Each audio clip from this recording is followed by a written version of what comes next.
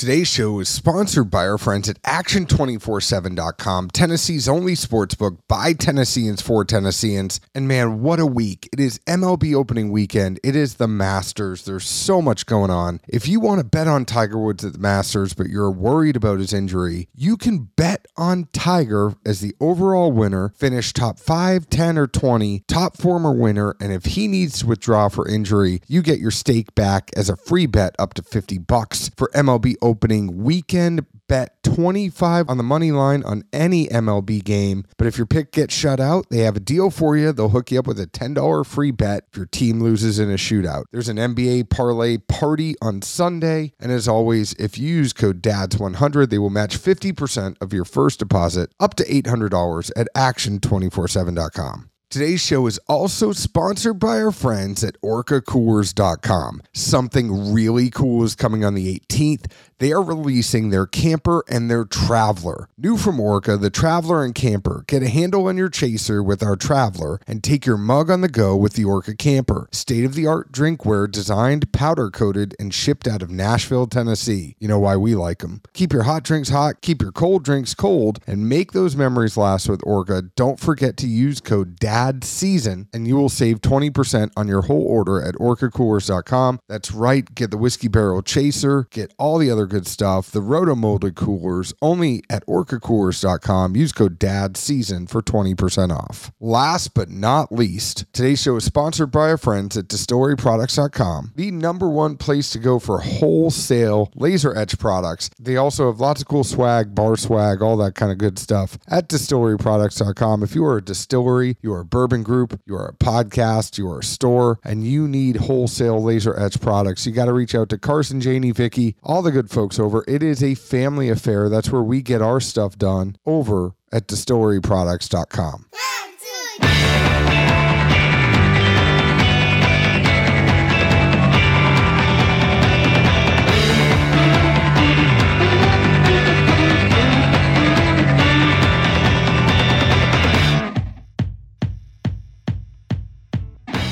Hello, everyone. My name is John Edwards. I am without Zeke Baker tonight. That doesn't happen often lately. Used to happen a lot. But together we are the Dads Drinking Bourbon. Wherever you are, whatever time it is, thank you for making us part of your day. I'm just giving him hell because he's not here to give me a cold open, but I have someone amazing here tonight from Du Nord Social Spirits all the way up in Minnesota. He's not there right now, though. He's down in the Big Easy, and that is Mr. Chris Montana. Thank you so much for joining Dads Drinking Bourbon. I want to join all kinds of conversations where people say that I'm amazing at the beginning. This is great. I don't get this on a daily basis. It has been a huge year for y'all. I mean, and the way that this came up, full disclosure to everyone, Nearest and Jack had an advancement initiative, and Du Nord was the first graduate of the business incubation program. We'll talk about that down the line, but we get press releases all the time, and they say, hey, will you share this news with people? And I had actually heard from other people about Du Nord and how I need to check it out. And I said, well, when they come to Tennessee, I'll be happy to check it out. It's kind of hard to go all the way up to Minnesota and go grab a bottle. But I mean, through this whole thing, you're now in 10 states. You're getting better distribution. This is the beginning of huge advancements. I do have to say your vodka is now on every single Delta Airlines flight domestically. Like, this is a big thing for y'all. Lots of good stuff going on, and just congrats. Oh, thanks, man. It really is a trip, to be honest with you, thinking of where we've been and where we are. We've got a long way to go, right? But yeah, a couple of years ago, I kind of thought that we weren't going to have a distillery anymore at all. So the fact that now we're here and, you know, things are going well and looking up, it's amazing. I'm very thankful and lucky. Which is a great place to start. Not the fact that you didn't think there was going to be a distillery, but let's start about what made you do a distillery in the first place. I mean, I know that like every good man, your wife had a lot to do with this. So explain to me about the distillery and what made you have the idea for it in the first place. Yeah, my wife is the filter. Right. And, you know, we all play our roles in relationships, and I am very open to risk. And, you know, I have enough arrogance. Now I'm older, so I can talk about this as if it's not a thing. Right. But, you know, before you say it, and, you know, in your 20s and people just think you're a jerk. But I have enough arrogance to think oh, I can figure it out.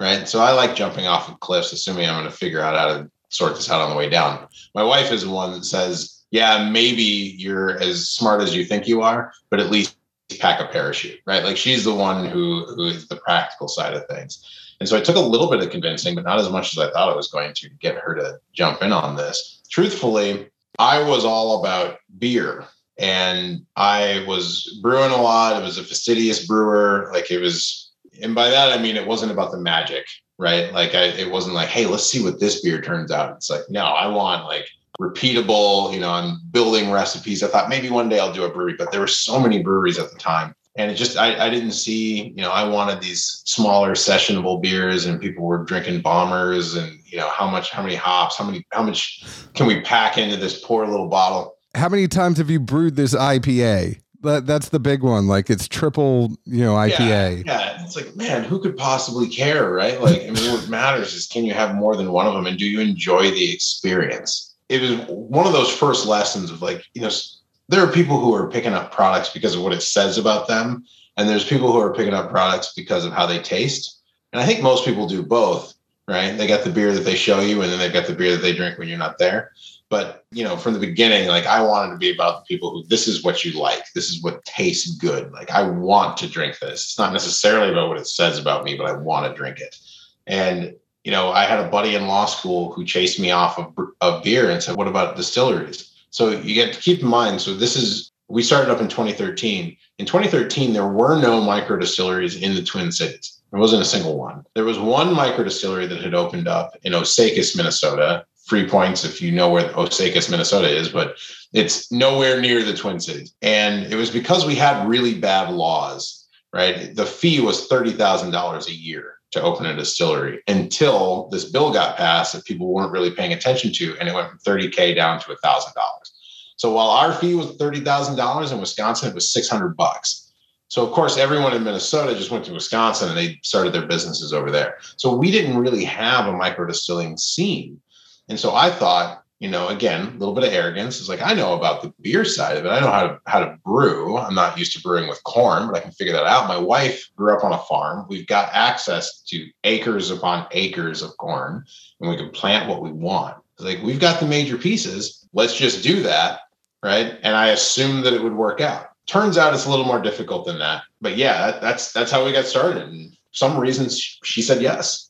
I can't tell you how similar your story. I mean, everybody's different. Everybody's from different places, but there's this common theme in whiskey that lawyers turn distillers. I mean, it's everywhere. There's Blue Note did it. H. Clark Distillery down here did it. And the funny thing is, I did IT for lawyers, but I wasn't actually a lawyer. So I'll tell you about that when we close this down. It's actually interesting. But the funny thing is, like Heath Clark in Tennessee, he had this really, really small distillery. He's now a part of Company Distilling with Jeff Arnett and Chris Tatum doing that big thing. But he basically helped write the bills, like helped change the laws around that same time as you to make distilling, because in Tennessee it was county by county. So you actually had to go and apply to have your county allow you to distill. And that's the problem a bunch of Tennessee distilleries had. And they went and they changed laws and they got it done. It takes lawyers to get in there and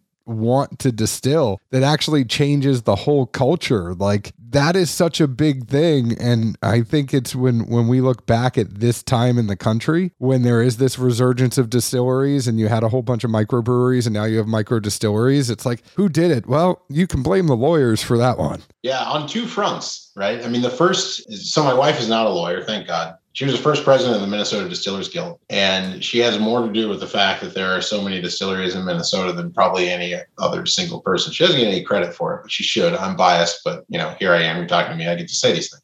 So she got things opened up, right? She got cocktail rooms. Without cocktail rooms, distilleries in Minnesota were never going to go anywhere, right? She got that done. And so, yes, it helps having that background. She works in public policy, and having me as the attorney who also used to work in, I worked for elected officials. So like we had an understanding there. So we knew what we were, or at least we thought we knew what we were doing. It is helpful there. But the other piece of it that I continue to enjoy, and sometimes you meet people, they don't really come from this. They come at the industry and it's about making money, which is a foolish thing to do. But one of the best things, whether it's a lawyer or whatever, so many people who do this work, this is job 2 or 3 or 4. Like they've already done either something that they hated, right? Some sort of grind. And usually the story works out something like this. Like I was doing this thing, it paid decent, but there was something missing. And what's so cool about having so many people come into the industry with that kind of a foundation is that when they get into the industry, it's not just about grinding something out. It's not just about making money. They're trying to make something. They're trying to create something that they can be proud of. So it's not about putting bullshit in a bottle and slapping a label on it and hoping that people will buy enough of it that you can sell it to Diageo for umpteen $1 million and go buy an island. You actually care about what's in that bottle. It's fun for you. Even talking about it is fun for you. And it's so many businesses, you don't have that. You go to a widget factory, you're not going to have somebody doing that. But in this industry, in craft spirits, you got a lot of people like me who are on their second or third career and they're trying to get it right this time. I feel like a lot of these people too, and I'm wondering with you, how long did you have your foot in both doors? Because it's always when the lawyers are kind of transitioning over, it's like, yeah, my heart's over here distilling. My wallet is still over here with the law, and I have a family to support. Eventually, I'm going to cut the cord. I'm not necessarily there yet, and it might be 1, 2, 3 years down the line. But did you do both? How long was it for you? And I did do both. It was about a year. And the thing is that you're never there yet. And that's part of what I realized, that you're always going to have. I mean, when we started, we had no money at all, right? So we got a $60,000 loan from a community development organization. And if anyone tries to start a distillery for that today, you're out of your mind, right? We were out of our minds then. But I was still working. I had a nice job. I was making, this is a kid who grew up eating government cheese, and I'm making a 6-figure salary, right? And so I was like, all of that money was getting dumped right into the distillery. But again, you can't do both well. I mean, the law takes a lot out of you. That needs 110% of your attention.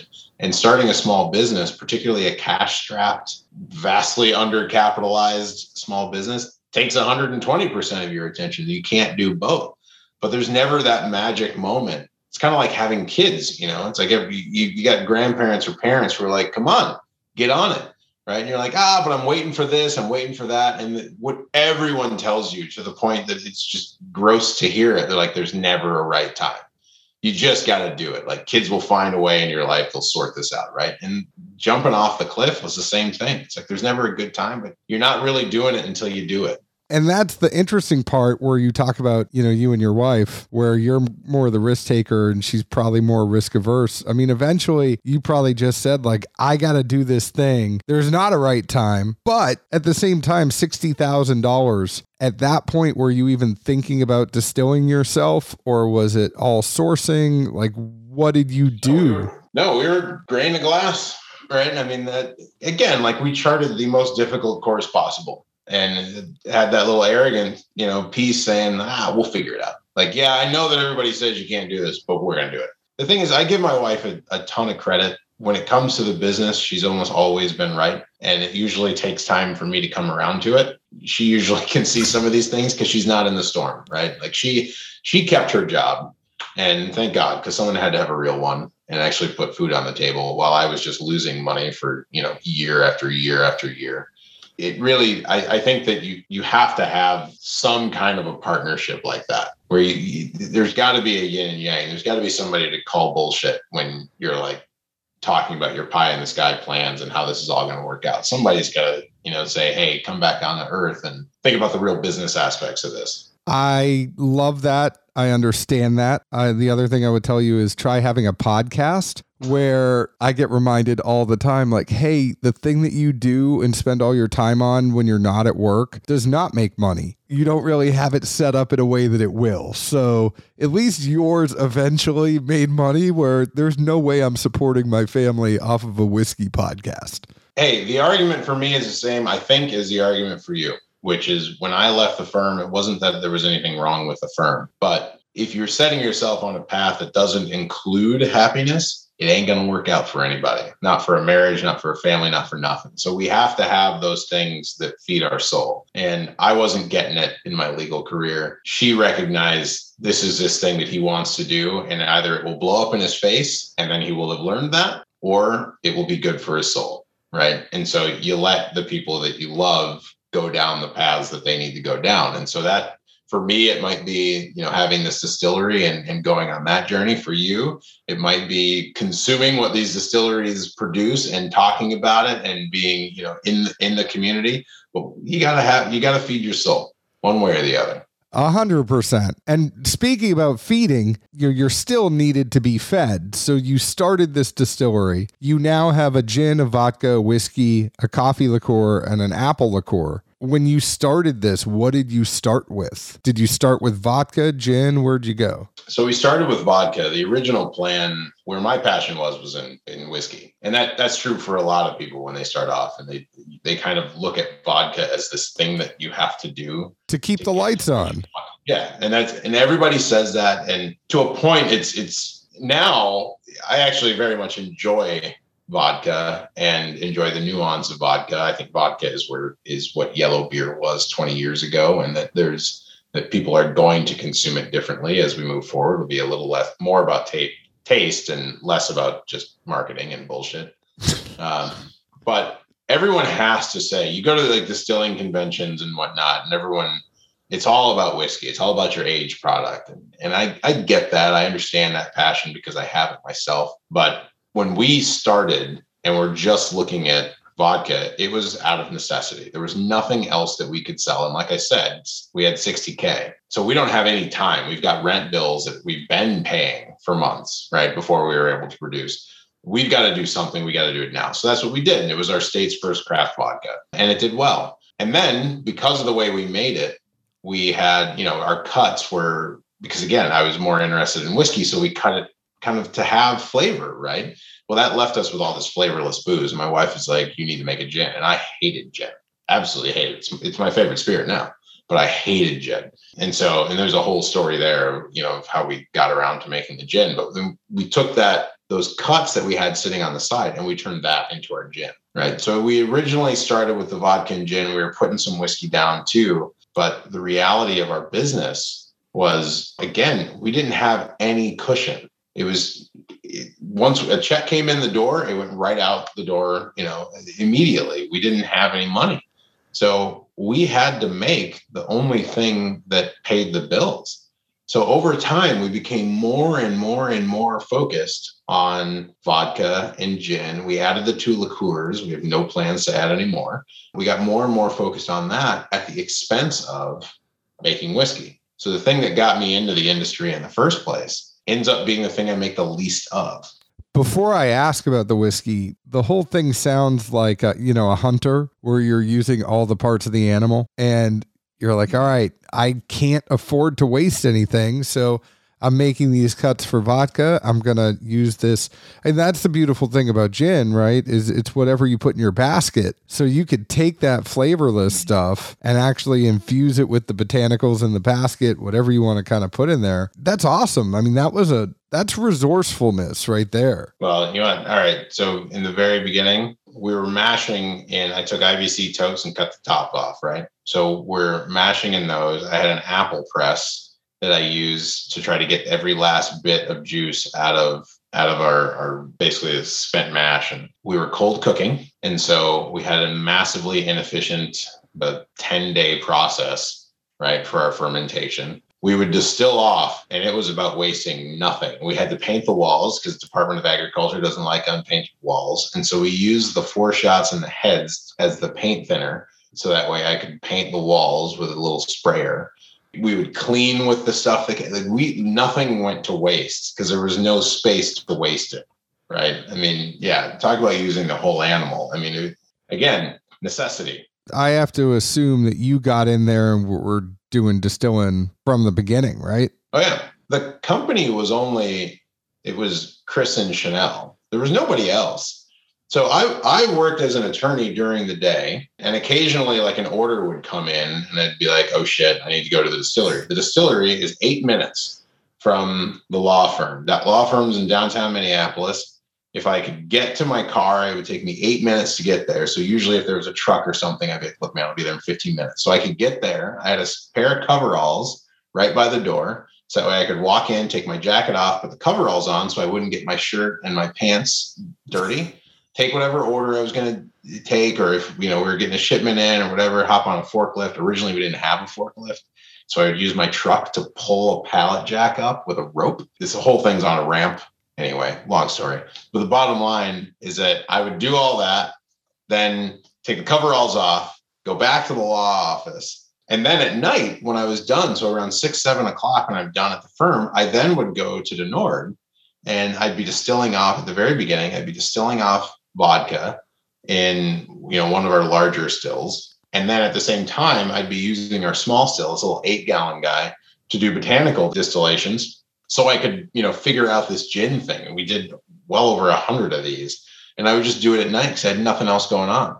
So between watching vodka very slowly come off this still till 3, 4, 5 in the morning and distilling this other stuff, and usually either the Big Lebowski or Snatch playing on the TV on loop, that was my life for a decent chunk of time. There's no employees or anything fancy. It's like just me in a room with a lot of sawdust and making booze. I wish Zeke was here. We quote the Big Lebowski to each other probably at least 3 times a day. He likes these obscure quotes though. Like one of his favorite ones is when he says like a child walking into a theater. And it's like the most random quote from there. And at first when he was doing it, Your I'm element. like, yeah, I'm like, where's this one?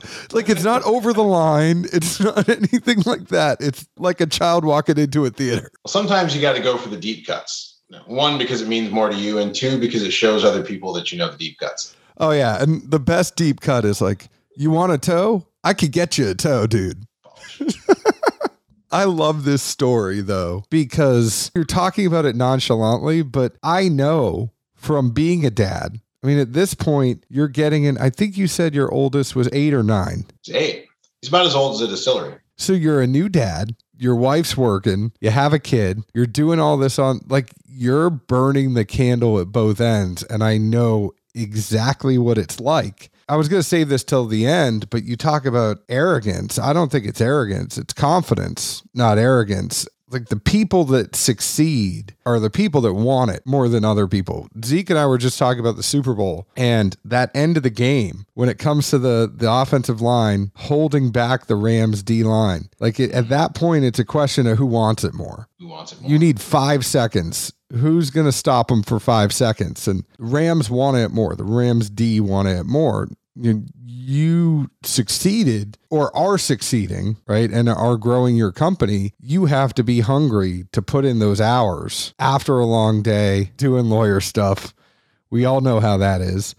Like there is just a hunger there, and the people that are willing to grind it out and put in the work, I find tend to be more successful than the people that are like, I had a long work day. I'm just going to skip distilling tonight. I'll catch up on it later. It's still going to be there. But like, if you want to be successful and you want to keep going, you have to grind it out. Yeah, I completely agree. I told Chanel at the beginning, I said, you got to give me 5 years, 5 tough years. And we didn't really make it 5 years in the way that I was planning. But, because like I said, and as you mentioned, my oldest son is about as old as the distillery. So when we started this, we had a newborn. Newborns don't really care about dads, right? I mean, they're very much attached to mom, but there was a point, and it's part, we were talking before about when did it, you have to just jump in with 2 feet.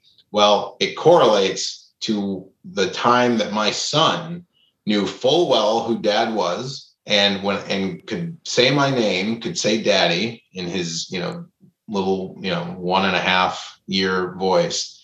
And every day I would come home and he would see me, and that kid, it was like pure joy you could cut with a knife, like him screaming my name and running over and hugging me. And I was immediately aware of the fact that I'm going to do the thing that I said I would never do, which is because I didn't grow up. I was adopted when I was 14. I didn't grow up with a dad. And so I wanted to be a dad, and I wanted to be a really good one. But you can't be a good one if you are not present. And even if what you're doing is about building something for your family and you hope that they'll understand that when they're 20, you're not going to get back, those years between 2 and 18. That child, right, running at me, and I was like, you know what, I have to be present for him, right? Like, so this grind has to be modified. I can't be both lawyer Chris and distiller Chris and have no capacity left. I mean, in those early days, most nights I slept at the distillery. I didn't get home. Occasionally my wife would come by and like bring me food and, things like that, like say hi, give me a kiss when she could take a lunch break and come over and say hi. Otherwise we didn't see each other. Right. And that works. You can pull that off. But when you have kids and you know that they're missing you, like you can't, it kills you. It kills you every second. And so something had to give. And one thing made me happy. And so I stuck with that. So that way I could be a present dad. I totally understand that. I had a job change myself, and I think the ability to pick my daughter up every day at school and drop her off every day at school, like there's just stuff I know that she's going to remember I did and that I was there for that you can't take back. And this whole conversation so far, I mean, I know we're only, 20 something minutes in, but all I want to do is like find you, go down to New Orleans, bring a bottle, open it up. I mean, I feel like we're cut from the same cloth in so many ways. So come down, man. You're welcome. I mean, there's Sean Josephs is down there too from Pinhook. If you haven't hooked up with him yet, I'm going to have to get you over to Sean. Sean is awesome. And he used to own Benton's if you've been there to eat. Now he does Pinhook. Always down. Again, we're new, right? We're new Orleanians, and not even technically New Orleanians. We're in St. Tammany Parish. But yeah, I'm always down to meet folks out here. And come on. I mean, if for folks who know me and our staff, for example, like I have on my calendar, there's a bar that's just called Dad Time that's from 2 to 3 every single day. And I go get my kids, I bring them to school in the morning. That's my time with them where we can just talk and chat and whatever. And like I try not to do things at night and I try not to do things in the evening, particularly with crazy soccer schedules and baseball and everything else. It's like, but we just don't schedule anything from 2 to 3 because that's like, they're captive. They're right there. They can't leave the truck. Like we can talk about their day and see what's going on, and they don't get as many opportunities. Kids don't always open up to both parents the same way. And so that's my little safe space where they can just chat with dad. So it's important. It's important to make those times. You're 100% right, though, that it takes them longer. I mean, I remember the first 2 years, it was like, don't get discouraged when all she says is, I want mommy. Like, eventually your time's going to come, but it was a lot of, I want mommy, I don't want daddy. So I don't have a daughter, and I don't know how this would have been different if I had a daughter, but it was like each one of the kids flipped a switch. And they're all about mom, where's mom, where's mom, where's mom? And then something happened. And it was, now if they're hurt or if they're sad, where's mom? Right. But it was just, what is dad doing? Anything dad is doing, I want to do. Like, where's daddy? I want to sit by daddy. We have a rotation in our house. We have 3 boys. We have a rotation about who sits next to me, because otherwise it causes like a fight. I've got an 8-year-old, 6-year-old, and a 4-year-old, and they will just battle over, well, I get to sit by dad. No, it's my day to sit by dad. And I know, like the whole Oedipus thing, I think is dead on. At some point, they're going to want to kill me. Right. So I know this is not going to last, but at this age, it's still happening and it's kind of great. And so I'm just soaking it up. And like, my wife does all these things for the kids and she's chopped liver. Right. But again, this will all change. I know it. So I'm living it right now. I'm enjoying it. I will tell you, my dad is my best friend by far. I call him every morning when I'm leaving the gym. He doesn't have a whole lot of friends. So I'm his guy. I'm his best friend and I know it. And I never wanted to kill him. So that is there's hope. There's hope. That's good to know. Back to this whole distillery thing. I mean, we could talk parenting and all that all day, but is that not what we're here to do? I can move on. I'm halfway through the whiskey that I poured at the beginning of this. So I know it's about time for me to pour another one. I've really enjoyed this mixed blood whiskey so far. I mean, let's talk about it a little bit because we talked about the vodka and the gin. What then got you into the whiskey? And I know you have access to a whole lot of corn. I definitely get that on this. Like, I definitely think it is a corn forward pour, but Tell me a little bit about this mixed blood. I know it's some of your stuff mixed with some other stuff. Yeah, and hence the name. Job number one of the first things that we wanted to make very clear when we got into this industry, and our critique as we walked up and down the shelves, is that it seemed like a few people were making all the stuff and slapping different labels on it. So we transparency matters. So originally our whiskey was Longfellow was the name of it. We didn't release Longfellow because we frankly did not have enough of it. And when we decided to do a blend, we wanted to make it clear that this was not all coming from us, right? We weren't going to try to pawn off other people's juice as ours. And so we called it mixed blood because that's what it is. It's a little bit of us. It's a little bit of other houses. And our whiskey, it's small barrel whiskey, 40% rye, right? And so it's very high rye.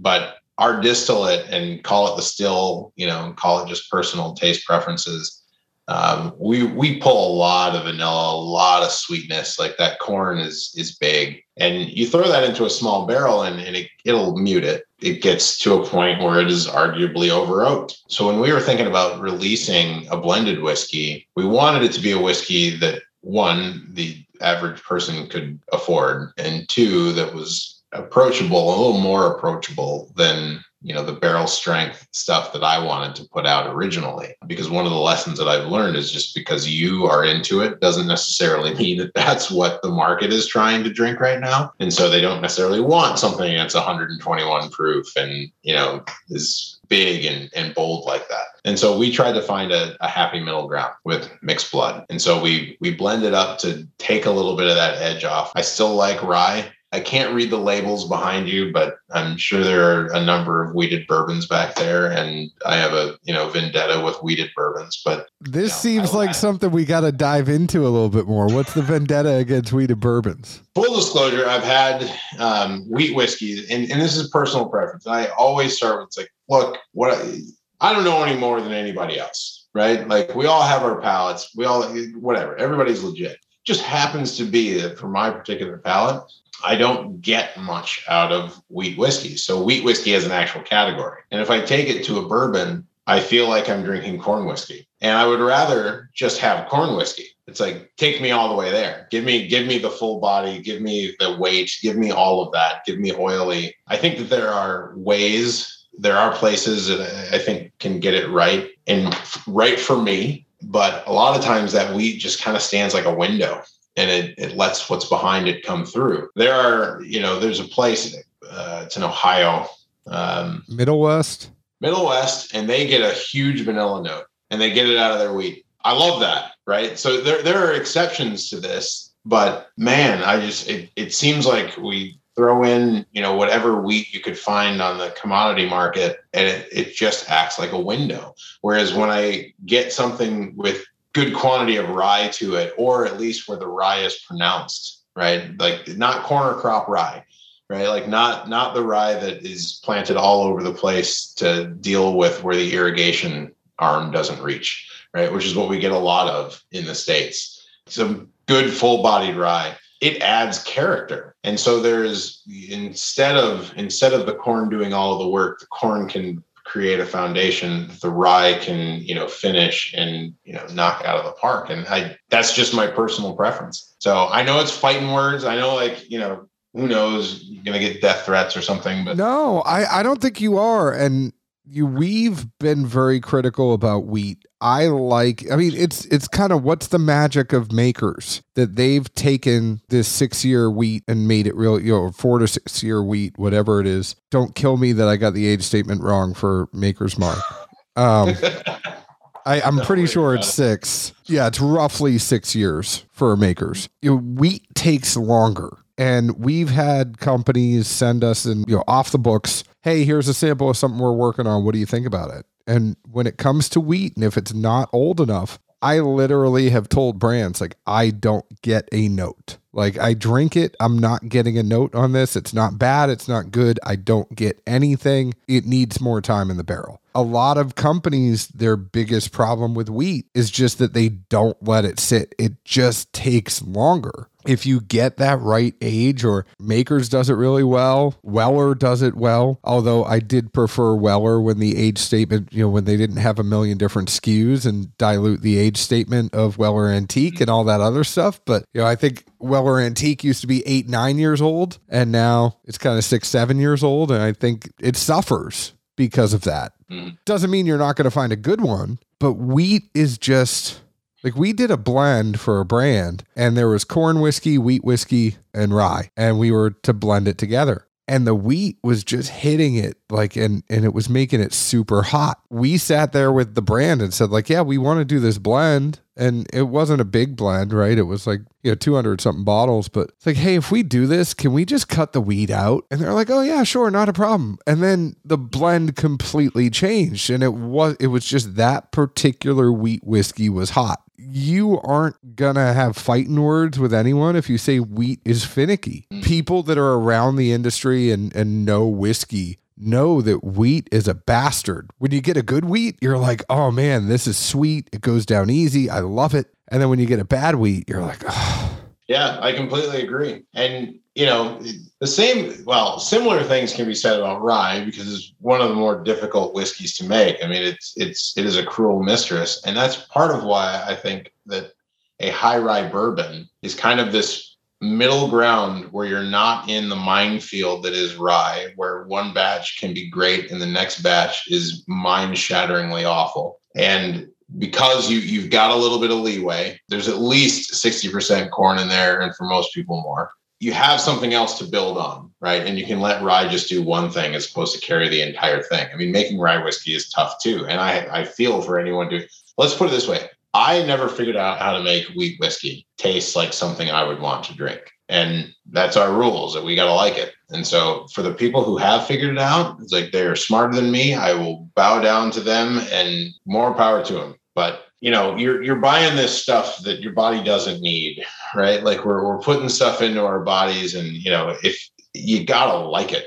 You could be doing this for 250 years, right? And say, look, this has been widely recognized as the best whiskey ever. But if you take a sip of it and you don't like it, you shouldn't buy it, right? It's not good to you. And I get that. A lot of people will be like, oh, but you haven't had this wheat whiskey. And I'm like, okay, maybe. But I probably have 300-400 bottles of whiskey sitting in this room, right? I got plenty of whiskey. I don't know that I need any more, right? Not my stuff, but other stuff that I just kind of get. It's I'm not looking for any new ones or to be challenged on this. I've done my homework. I've done enough. I've suffered enough. Everybody is just going to say that, though. That's the beautiful thing about whiskey. They're going to be like, hey, but have you had the 2020 expression from this brand? It's not necessarily something that you could easily get now. It's yeah, I know you don't like wheat, but have you had this old Fitz from 1974? This is going to change your mind on wheat whiskey. Yeah, and maybe they're right, right?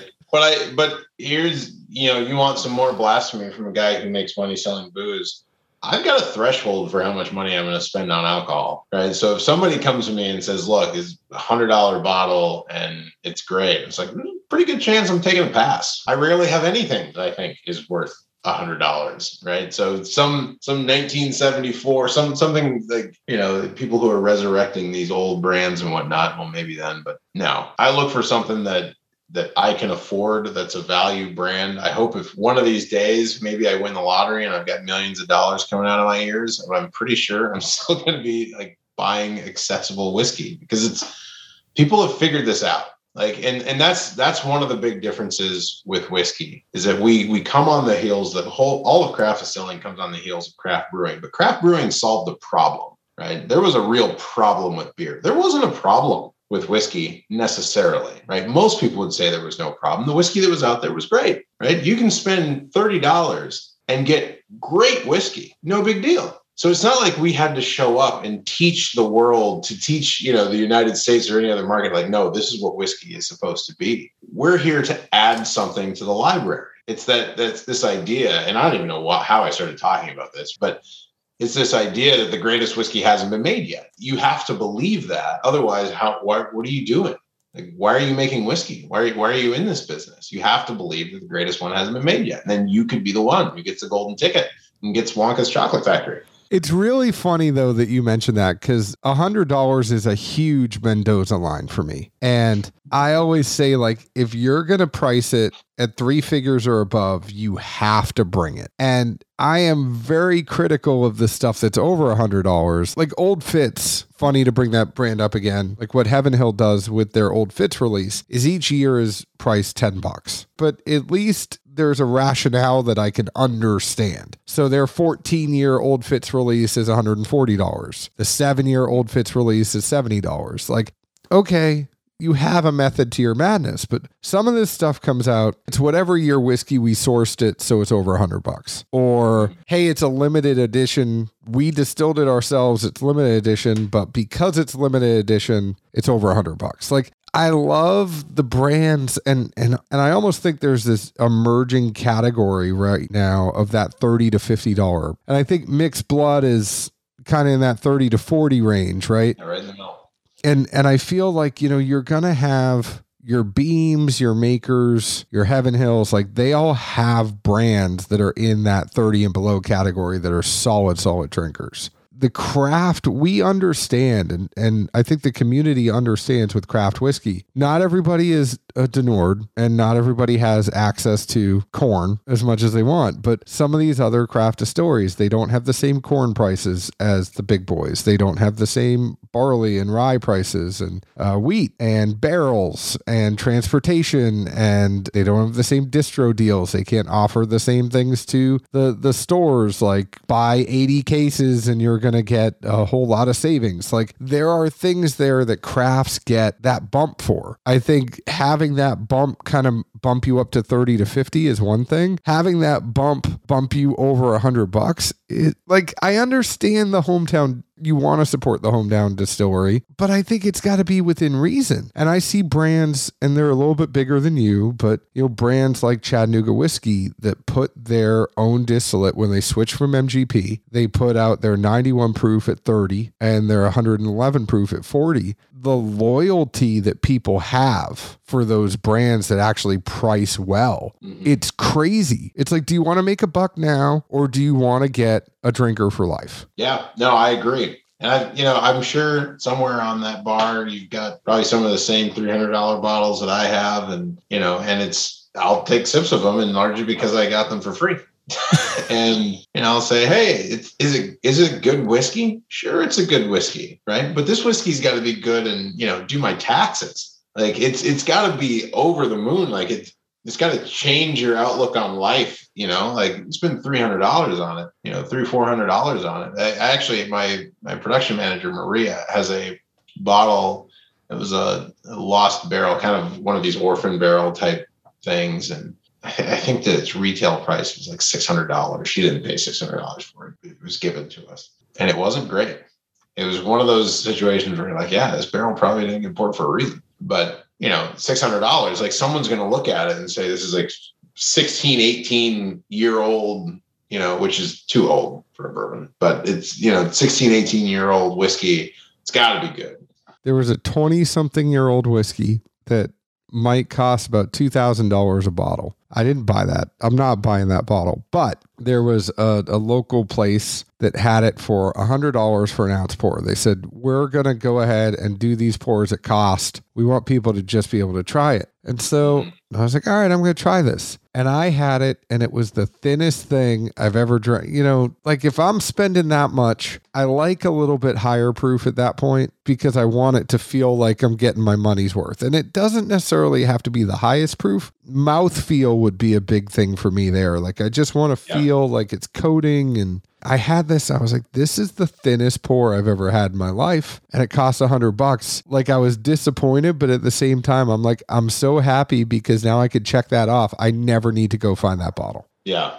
It's not a direct correlation with the cost. Look, you got to be honest. This is a business, and there are many people out there you're just trying to squeeze as much money as you can out of every drop that you get, whether you made it or whether you sourced it. Again, we've got a product that has sourced whiskey in it. So, we're very clear about that. If we were just selling the Longfellow, it would be prohibitively expensive, so much so that I wouldn't buy it. So, I don't know. That I think is largely where there's a lot of these companies who are sourcing and then they're switching back, and then, they're basically matching matching the mash bill and then, producing after the fact. And I get that. But if in fact you are buying this product and it costs you X, then it should probably cost, X by a reasonable multiple. Like, not necessarily to say like, hey, but I put my name on it and therefore it's, $120. It's like, come on. It's not a long-term play.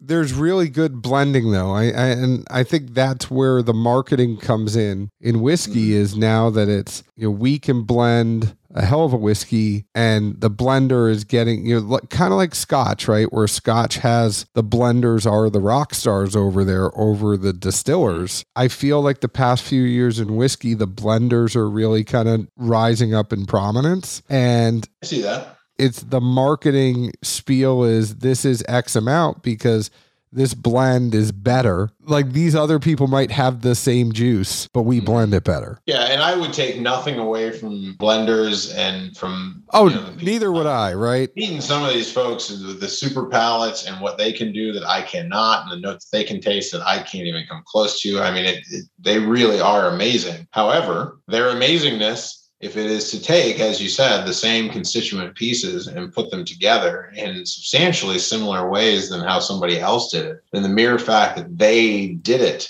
how much should that inflate the price? Like, I love trucks. I've never owned a Ford because I feel like I'm just paying for the shield, like if it can pull as much and can seat as many people as, a cheaper truck, then I'm probably going to buy the cheaper truck. It's going to get the job done. I have a Ford truck, but hey, for the shield, man. Anyway. No, I will tell you, I'm not dumb. I bought a used Ford truck. I mean, they depreciate how much as soon as you get it off the lot? Why the hell are you going to buy a new truck? It's like a third or something like that. Yeah.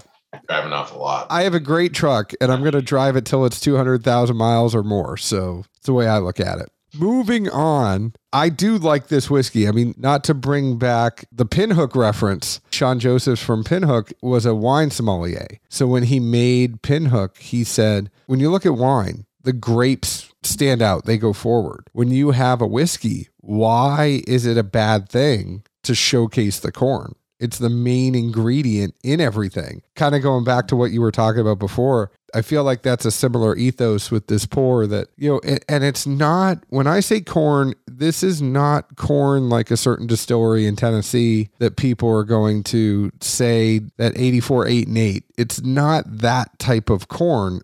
It's very much a sweet corn, not a candy corn or not a caramel corn, but it is a sweet corn. And it's there, but it's not overpowering. This is 80 proof, so it's not one of those things where you're expecting to get this bold pour. It is supposed to probably be an easy sipper, nice, light, and sweet. If it's something that's like a 90 to 100 proof, we would probably call it a crusher. Mm-hmm. Well, look, and again, like the proof here and even putting out a whiskey at 40% alcohol, right? Which, as it happens, is not typically not what I would pick up. We want to mix blood and, just being 100% honest with you, when we were looking at our whiskey program, we're like, look, we're going to release mixed blood. We weren't sure that we were going to keep selling it though. Like we thought, we have to, our whiskey program slowed down, we're going to revive it. And so later on, we might retire this and it will, help us fund some of the things that we need to do. We'll be transparent about that so people know it, but if we're going to do that, then let's make a whiskey that is approachable and that people can get into, and you don't have to fight for the notes. Do a lot of tastings, and sometimes we do whiskey tastings, and people are like, I just taste alcohol. It's like, yeah, I just diluted 50-50 with water. Like, get it down to a place where you can taste the notes. And we're like, okay, well, let's just, that's what whiskeys at this proof should be able to do, right? Anybody should be able to pick it up, take a sip, warm, and say, all right, I'm tasting some of what's going on in here, right? So I'm not disparaging the whiskey, I think, to say that it is, I don't want to say an entry-level whiskey, but it's an entry-level whiskey. But it's meant to be that. It's meant to be something that people can pick up, put in a glass, And someone who doesn't drink a lot of whiskey is going to enjoy it. And someone who does drink a lot of whiskey is going to recognize the notes in it and say, maybe it might not be at the kind of proof that they're looking for, but they can recognize what we were trying to do with that blend. I would agree with that. And I would also tell people that, there are some nights you're working late and you don't want to be drinking 120 proof whiskey. You need something that you just, want to sit there and be able to sip on it and get those notes and have that pour, but still be able to focus on, that legal brief you're writing at 11 o'clock at night. So I think that's a fair shout. The question I would have before we talk about this initiative and I let you go to bed, what is next then?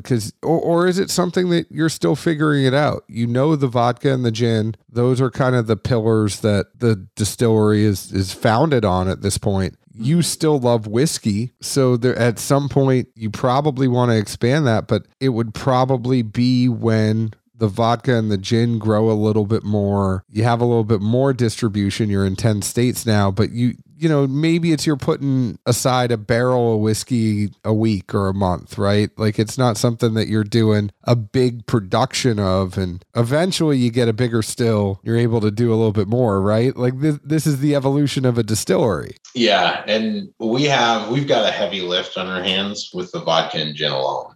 And as you mentioned, the deal with Delta Airlines, that's a lot of juice moving. We've never been in a place where we're trying to build the brand, which you would think that's part of owning the business. But I didn't start it with a marketing head. I didn't start it really dreaming that big. I started and I was under this impression of make good booze, something will happen and then profit. And so now that didn't work out just that way. Apparently you have to be in the business of selling this stuff, and it takes a lot of your time and a lot of effort to build one brand successfully. And we have 5. We are in a place right now where we're trying to figure out what exactly we're going to do. But what I will predict is that mixed blood probably doesn't go away, but mixed blood becomes a 100% blended whiskey. We spend the time to go out and find the whiskeys that are going to represent something that we enjoy while we focus on the other products. Because the reality of happening with our distillery is you don't know where things are going to take you. And if you would have asked me 8-9 years ago, do you think that 90% of your production is going to be vodka? I'd say you're out of your mind, but it is. That's not a bad thing. I mean, we have reasons now as we've restructured the company, as we now have the foundation and as all the work that we're doing behind the brand, we have good reason to try to build that brand because it lets us do other things that feed our soul. We can't have all things. We don't have the capacity for it, but we are building out a facility in North Minneapolis that will have a much more capacity. And I think once we have it, then we're going to be able to do whiskey the way we want to do it. But right now, having half of the distillery that we used to have, right, because we lost part of it in 2020, we don't have the real capacity to handle what we're doing right now and also really put the time in that whiskey deserves to revitalize it from the grain up. Predicting here, I don't think I've had this question really asked, and I'm not even sure that you asked it, right? But I led you there. I steered you. Just right. Well done, masterful. Yeah, I think that there's a good chance that it goes to being 100% sourced. And again, whenever we make these kinds of moves, we're transparent about it. But if people enjoy the product and they want the product, then we'll put it out there. But I will always reserve somewhere in the back of this doesn't have to make money, but I just want to do it because I like it. I will always reserve the right to go back and do this whiskey the way that I wanted to, because we were on a really good path. And, our process was not that efficient, but it was creating something that was unique. That's exciting to me.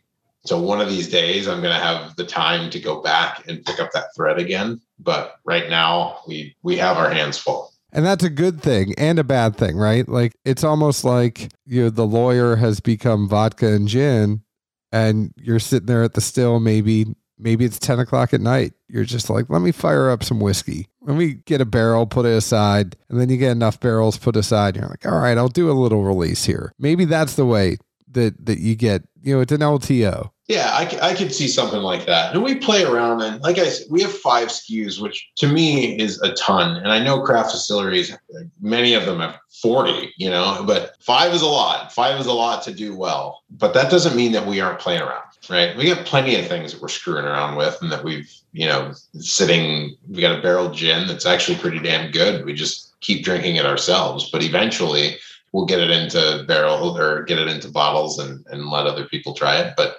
yeah, some other liqueurs we're playing around with. Staff are just playing and creating things. Some of them are awful, but some of them are actually really good. So we're always doing that. And so it may be, in fact, it's probably most likely, as you said, that we'll have a whiskey program that kind of slides in there for people who are paying attention. We'll let them know, hey, we did this thing, and if you want to try it out, like, we think it's pretty good, and it'll be a limited release, and that'll be that. And then maybe we'll disappear for a little while, and we'll surface again with another barrel we like, and we'll just do it that way. I like a distillery down here, Leiper's Fork. They do a thing every year where 2 weeks they shut down the regular production, and it's just experimental. They kind of let it, like, if you knew you had your vodka gin program and you knew you had to distill a certain number of cases a year, you could almost take a week or two and be like, you know what, this is the week we're throwing down whiskey and rye and whatever else it is. If you can figure out how to distill rye by then, but I think you will.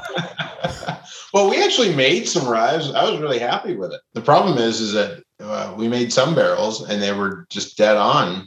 And then we opened some other barrels and they were not. Right. And so I don't call myself a master distiller. I never will. Some people can earn that title. I don't think it's one that you can ever really get, because this ain't something that you master. Right. So I'm learning every day, and I'm blessed to be in an industry where people share knowledge. And so I've got plenty of other booze nerds that I can call up when something ain't working for me. So one of these days, again, that great American whiskey, like, we might be the ones to make it. But that's what keeps us going for the future, right? 100%. I can't wait to see where that future goes. I do want to talk about this initiative, and I feel bad that I haven't mentioned it. Obviously, you go to Du Nord's website, you are a Black-owned brand with a diverse team. It is part of your story. I probably should have mentioned that an hour ago. This initiative and a lot of the stuff that Nearest and Jack have been doing, it's kind of a special thing. The whole story there of Nearest Green and Jack has allowed for them to have this kind of partnership, and this partnership allowed them to do a business incubation program. So basically, their advancement initiative, it was aimed to advance diversity within the American whiskey industry with a business incubation program, leadership acceleration program, and the creation of the Nearest Green School of Distilling. The business incubation program, this is where, I shouldn't have had 3 glasses of your whiskey by the time I had to read.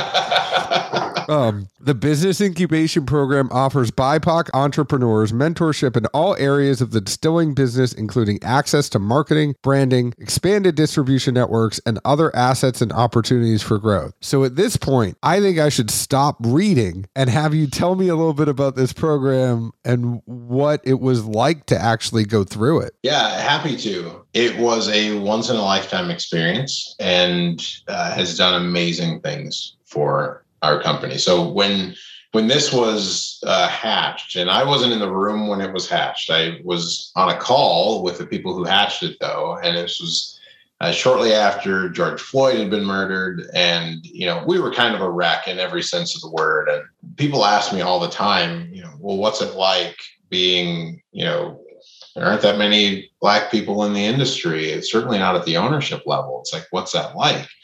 And it's like, well, truthfully, we've spent so much time trying to just do this that we don't have a lot of time just to think about, well, how is it different for us than it is for other people? I know some of the hurdles that we had to overcome coming into this, but it doesn't, the most depressing part of it is that how is it ever going to change? Like at its natural pace, maybe 20, 30 years from now, we have a few people who are in, but it's going to take some intentional action to change it. And I had been working on a program within the American Craft Spirits Association, which had kind of, foundered. And as I left leadership there, I wasn't sure that it was going to keep going. And the folks from Jack Daniels and Uncle Nearest took that and just snapped their fingers and boom, there was a program. there we were. And there was $5 million behind it. And it was like, that's how fast things can happen when people just say, this needs to exist in the world. So I give them all the credit in the world for, breathing life into it and making it reality. It's crazy, that partnership, and just how they've been able to take that legacy. I mean, even at Jack now, there's a whole thing about Nearest Green and just what they're able to do to make things better. The money that Jack Daniels has, and I mean, hell, Uncle Nearest is everywhere now. Like, I've never seen a craft spirit become worldwide so quickly. They've just blown up. Going back to a point you made, obviously understanding I'm white and I have not experienced it, but I was thinking about it before we were going to talk, and I was like, what is it like to be a Black owner or distiller? It's very difficult to, it's kind of like if I were to ask my wife, what's it like being a woman? She could give me some data points, but she's never really going to be able to convey it. I think one of the things that is ever present, whether it's that you're a Black distiller or insert any modifier that makes you different than most people within a particular space, is that there is a different lens that is shined on you.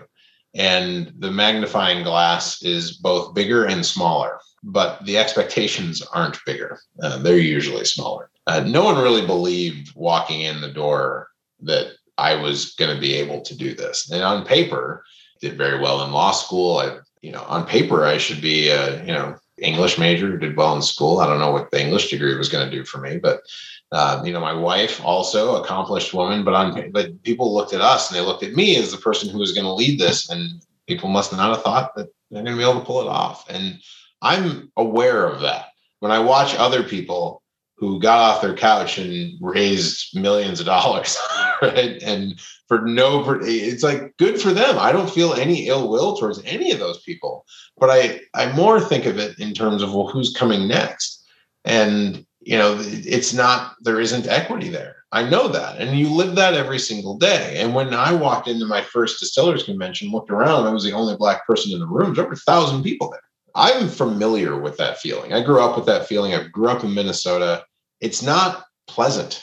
Like, there's a reason why I live in New Orleans now, right? It's because you get sick of the most relevant and memorable thing about you being your race, despite what you might do. Like, I've always had color in front of my name. It's like, Chris, he's the Black attorney. He's the Black, congressional aide. He's the Black this, the Black that.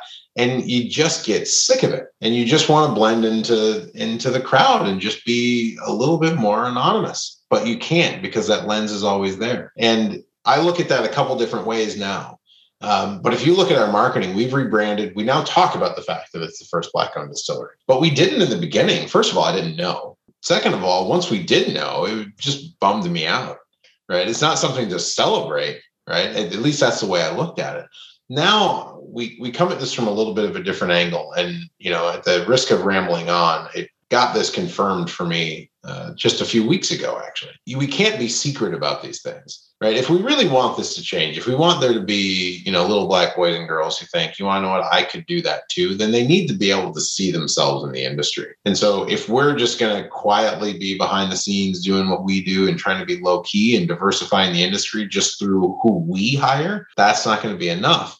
And I got an email from a guy, and hopefully he won't mind me saying this, but I got an email from a guy. He owns, along with his wife and brothers, I think, owns Delta Dirt, which is a distillery in Arkansas, right? And I believe they're the first Black-owned farm. I don't know what you'd call it. It's not grain to glass, but like farm to bottle, right? They're growing sweet potatoes and distilling spirits from their sweet potatoes. An amazing group of people, incredibly humble. But he sent me an email. I'd known this guy for a couple of years. He sent me an email. He said, I never told you this, but one of the reasons why we were able to do this distillery in the first place is we went to an American Craft Spirits Association conference and saw you winning these awards. And his mother, right, who had to okay this, because this is a family farm, she looked up and saw me and said, well, if he can do it, then maybe we can too. And that hits me like a Mack truck, right? And it's like, way to bury the lead. Know this guy for years, and I'd never seen anything like that. I suppose now it justifies some of the moves that we've made, but to not, if you think about it, if you don't do that, like that's the weight that you're carrying into the room, because it doesn't work the same way if you get up and fail. Like if people see you as the guy who couldn't make it, then yeah, they say, well, what happened to the first Black-owned distillery? Well, he couldn't make it. What's that going to do to all of the other people who we would hope will get into this industry in significant quantities, so that the fact that they are Black in this industry is 100% irrelevant? No one will care because there's so many, right? Like, so there's a lot of weight to that. And I'm always present and cognizant of that. And, I'm not trying to whine and bitch and moan about it, but it's a thing.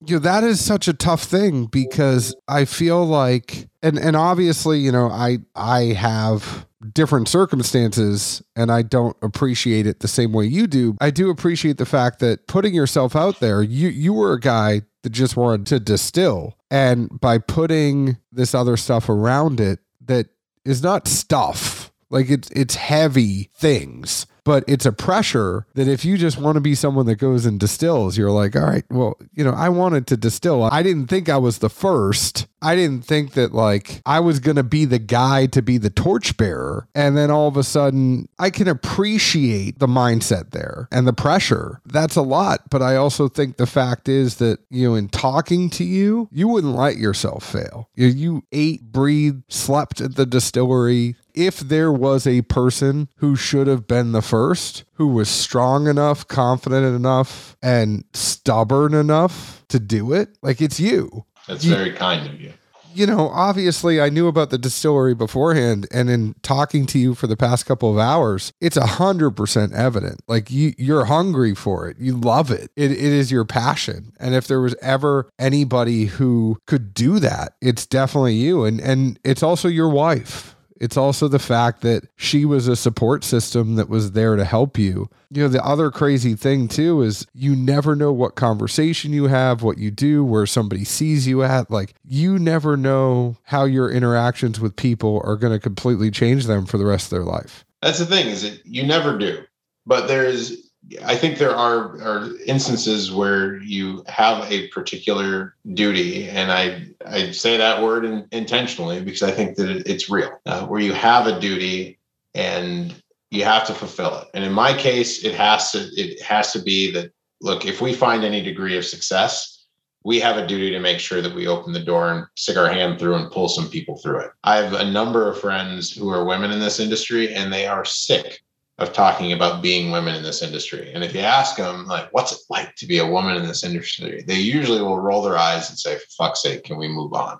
Right. And I feel for them. But the thing is that they got to suck it up because until that question isn't news, they got to answer it. Funny enough, I had Jane and Denny on from Makers, going back to Makers, and I hate asking the question. And it's almost why I didn't bring it up with you for the first hour and 15 minutes, right? Because whiskey is whiskey. Whiskey is one color. It's variations of that color, but like everybody that makes it, I just like to think of it's a good equalizer, but I also know that's not fair to the people that I'm talking to. Like they have a history and a background, and that deserves to get talked about. But I will never ask the woman in whiskey question again, because I asked Jane, I said, why is it that women are always the blenders and men are always, the distillers? Like, why is that? Having Denny there as well, and Denny started at Maker's Mark, and he goes, I was in quality to begin with. A position to open up on the distiller's floor. It was me and like 3 other women who were in the quality, and that position opened up on the distillery floor. And he's like, they asked me. I don't think they asked any of the women. And it was always one of those things where that generation, the women were always in quality, and then quality moved to blending,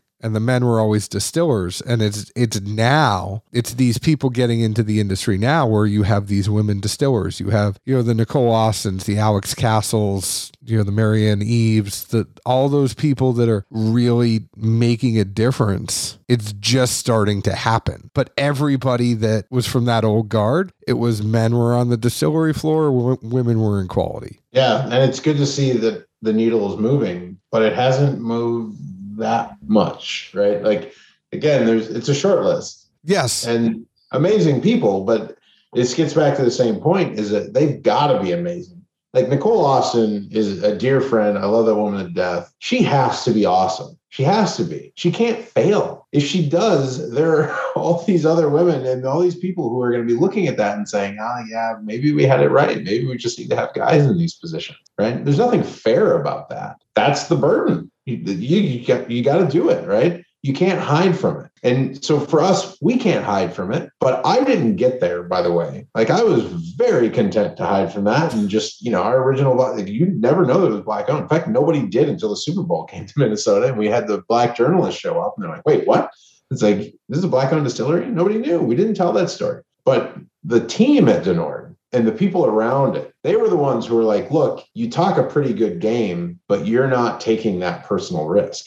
You're not putting yourself out there. And you had to have been like, what do you mean? I took the biggest risk opening this distillery to begin with. I mean, sure.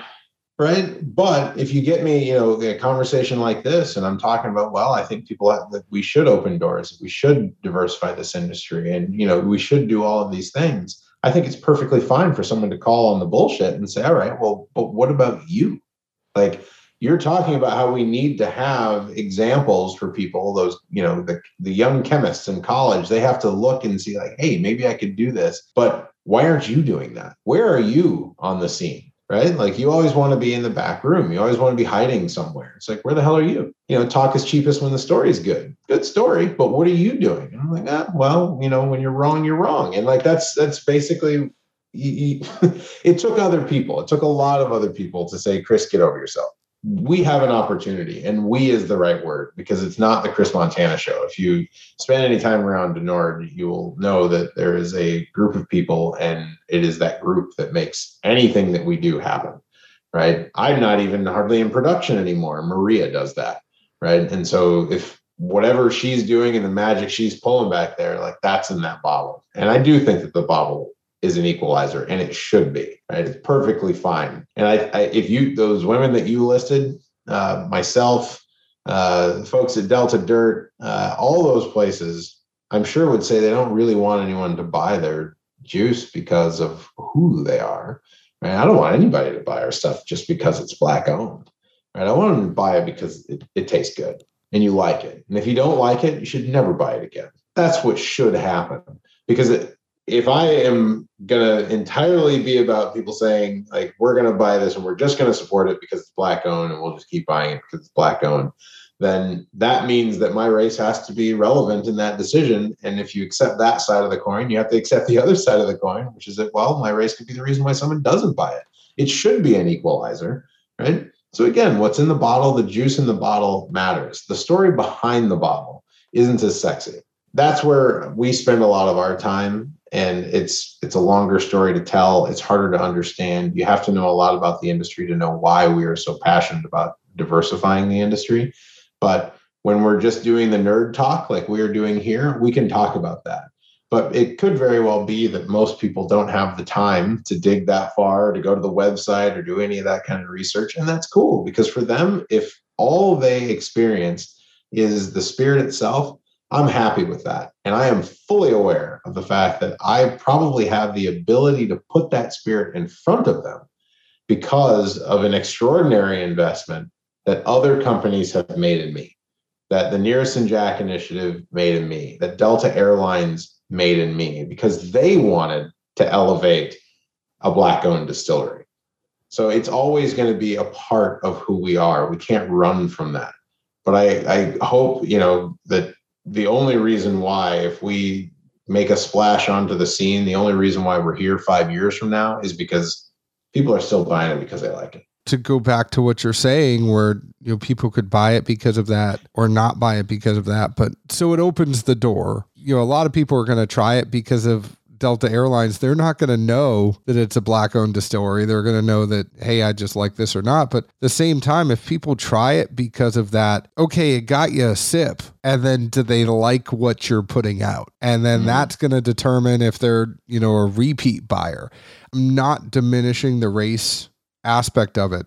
I'm really trying to shut up and listen more than I talk here, but a lot of brands will always get that first sip, regardless. I'll seek out as a connoisseur, but again, I'm the 1%. And I say this to everybody all the time is, the fact that I have a bourbon podcast, the people that listen to bourbon podcasts, like, we are the 1% of the spirits community, but that 1% is going to go out and try everything because they're like, oh man, now I got to try mixed blood. I heard it's good. I want to check it out. I need 2 ounces of it. Or, they're going to find a way to get it. That always gets you a sip. And then if they like it, they're going to continue to come. That's all it should be. That's perfectly fair. That is where it becomes the equalizer, right? Is, I might get a sip, but the whiskey, the gin, and the vodka and everything that's in there, that's going to speak for itself at the end of the day. Mm-hmm.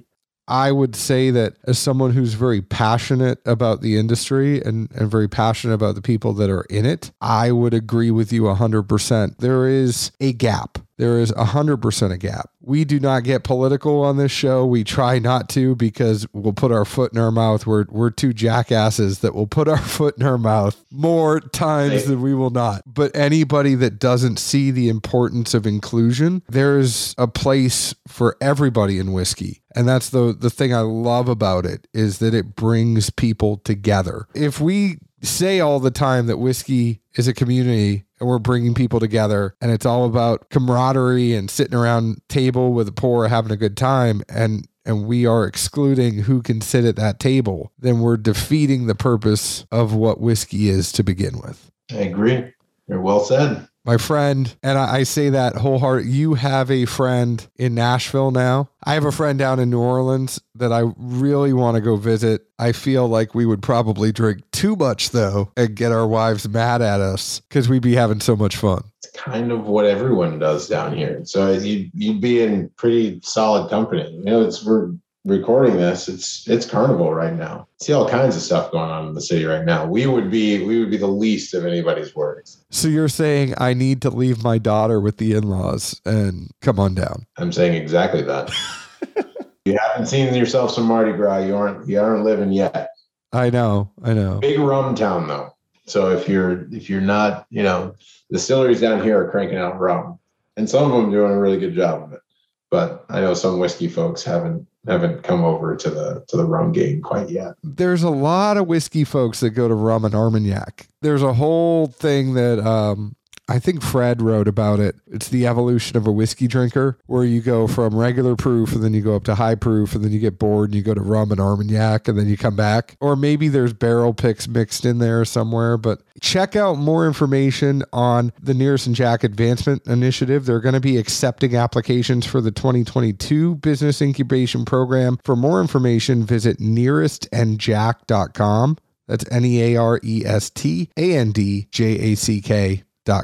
And if you want to visit Dunord, go ahead and visit them at DunordSocialSpirits.com. That's DUNORD. I think you're on all the socials on Instagram and the Twitters and whatever the kids are doing nowadays, the Snapchats and the TikToks and we're on all of that stuff. I like to say it like an old man, but I really do know what they all are. So I do know what they all are, and I'm not really on any of them. I think I probably made a Facebook post like within the past 2 years. But other than that, I got nothing. We have a very good team, and they're all over it. If I'm not posting in the Dad's Drinking Bourbon Facebook group, I literally only use Facebook to post pictures of my daughter so that family members can see, and then post in the neighborhood Facebook group, which anybody who has a neighborhood, those things are hilarious to read. But agreed. Chris, thank you so much. We wish the best for Dunord, and it was a pleasure talking to you. This is one of our longer podcasts. I will attempt to edit this down and edit myself out more, but thank you very much for coming. Hey, thanks for having me. This was a lot of fun. And go ahead and find us on Facebook at Dad's Drinking Bourbon, Twitter at Bourbon Dads, Instagram at Dad's Drinking Bourbon. Find us wherever you download your podcasts. Leave us an open and honest review like we leave open and honest reviews about the whiskey we drink. You can also find us in Nashville, Tennessee. Cheers.